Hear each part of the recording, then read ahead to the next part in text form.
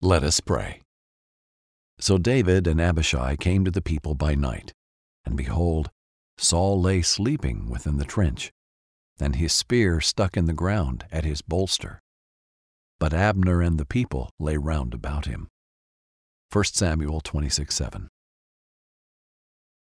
Lord, as the new day dawns, and I meditate on today's reading, I will stay mindful of the fact that not all opportunities are God opportunities. When a chance arises to exact revenge or get ahead, give me the restraint and wisdom of David to withhold from moving forward with my plans.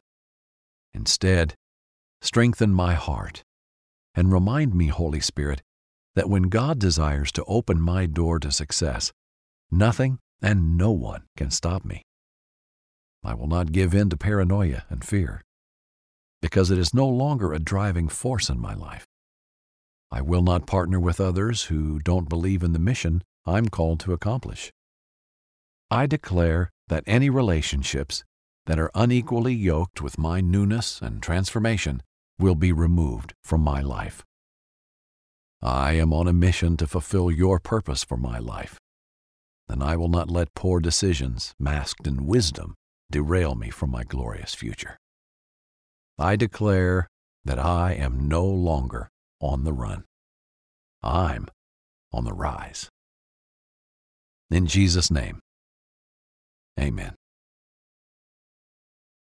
Thank you for praying with us today. Continue your time with God by listening to today's Bible story, brought to you by BibleInAYear.com.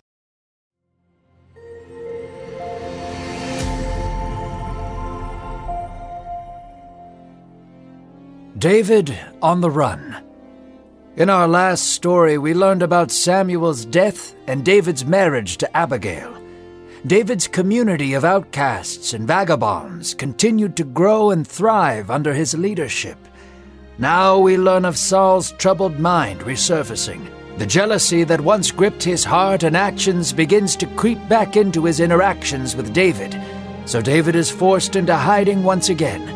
What follows is a story of David's victory over temptation to sin and David's failure over loyalty to Israel, as inspired by the book of 1 Samuel.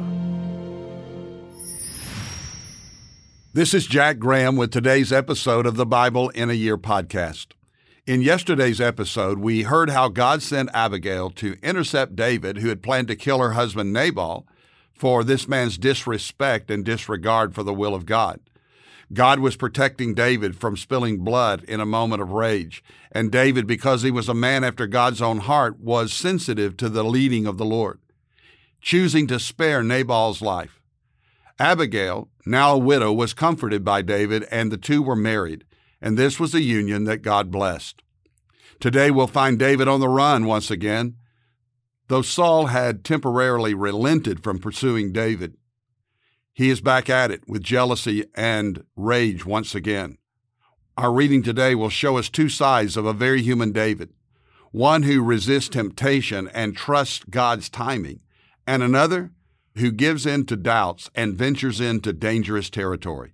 So let's listen to God's word today. Hatred is a poison.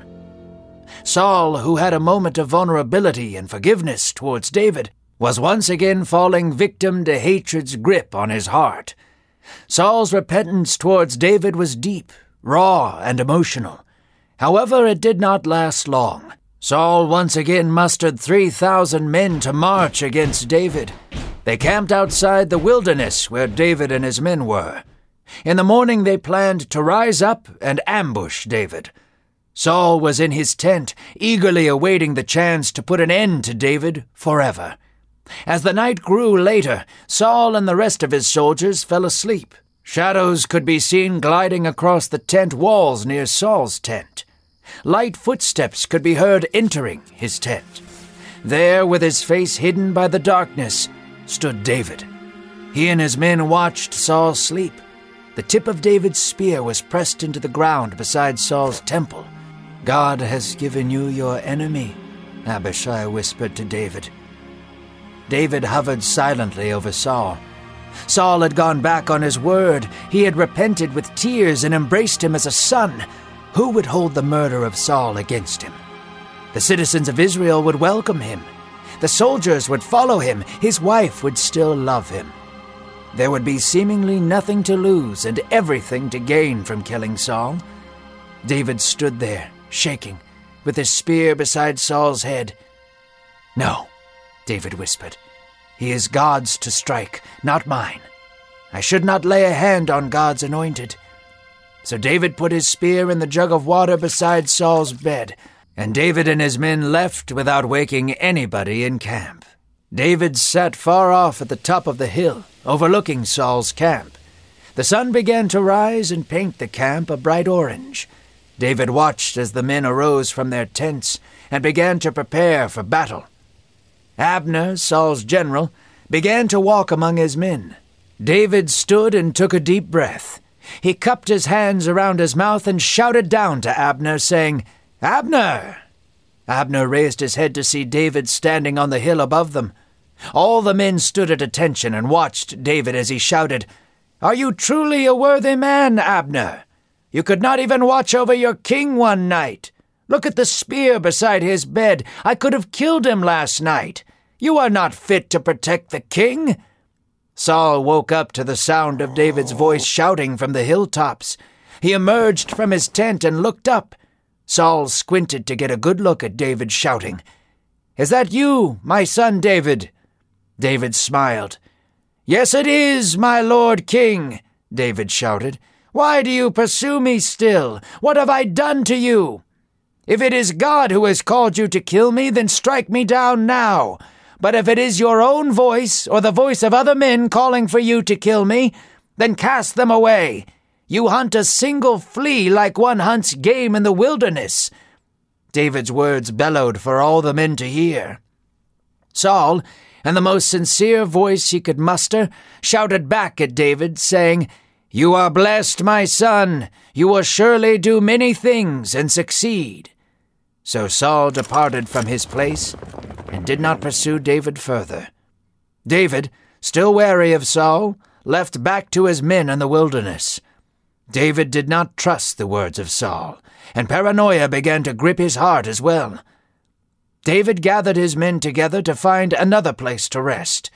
David knew that Saul would not pursue David if he left to the land of the Philistines. So David and his 600 men gathered their things and settled in Gath with King Achish. David hid among enemies, a foolish choice disguised as wisdom. David found favor with Achish, and the two of them became friends. Achish gifted David some land in Ziklag, and there he and his men dwelled for 1 year and 4 months. David and his band of soldiers integrated well with the Philistine people. Together they made raids on the Gizites and the Amalekites. David became renowned among the Philistines. However, David would only raid against Israel's enemies. When Achish would ask who David raided, he would always answer Judah or Negeb, to fool Achish into thinking they no longer had ties to Israel. Therefore Achish trusted David and believed him to be a true Philistine at heart. Today's story begins with Saul once again pursuing David. His attitude to treat David like a son has now been forgotten, and he goes back to his old ways, probably because he really never changed or repented at all. When Saul repented, or said he repented, he offered a tearful confession to David, but he really truly did not turn back to God.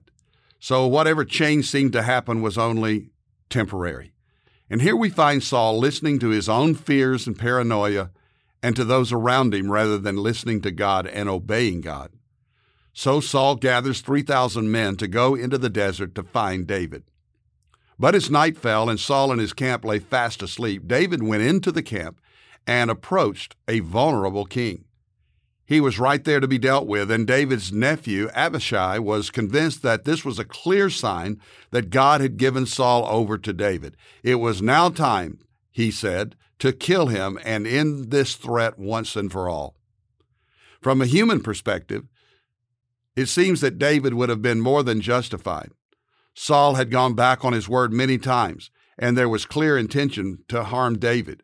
But David wasn't looking at this from a human perspective. He had determined in his own heart that he would not kill Saul. So when Abishai asked David to allow him to strike Saul with his spear and kill him with a single blow, David refused. In 1 Samuel 26, verse 9, we read his response. But David said to Abishai, "Do not destroy him, for who can put out his hand against the Lord's anointed and be guiltless?" David had strong convictions about this. He would trust God to deal with Saul in his own time. Incredible faith, isn't it?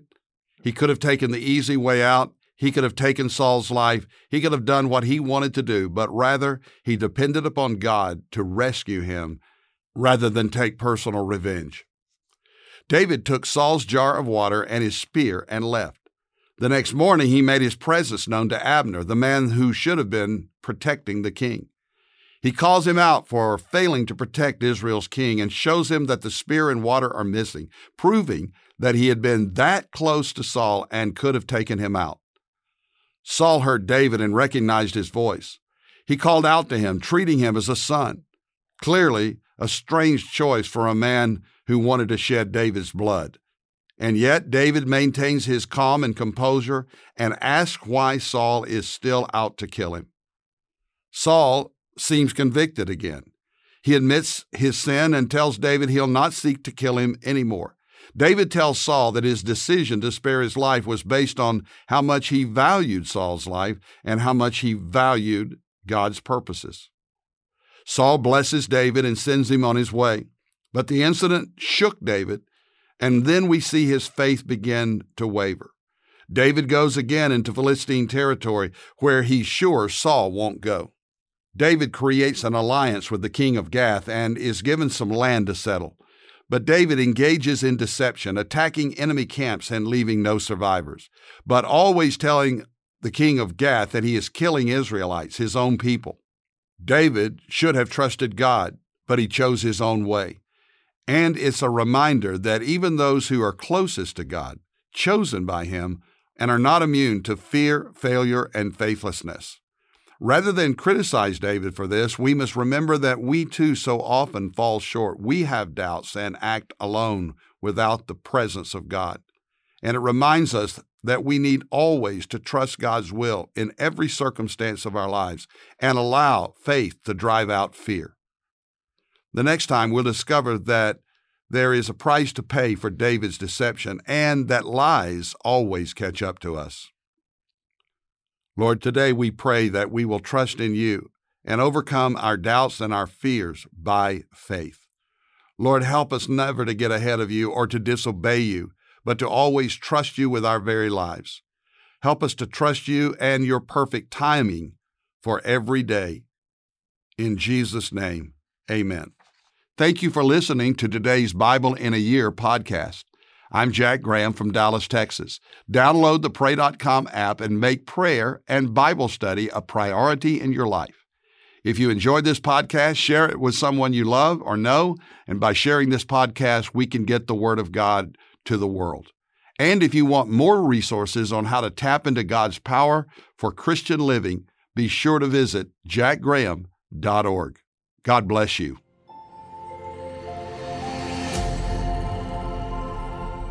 This episode is sponsored by Medi-Share, an innovative healthcare solution for Christians to save money without sacrificing quality. Welcome to the Pray News Podcast, where hope is our only bias. Each day, we will unpack the most prominent stories happening in the news and offer a Christian perspective.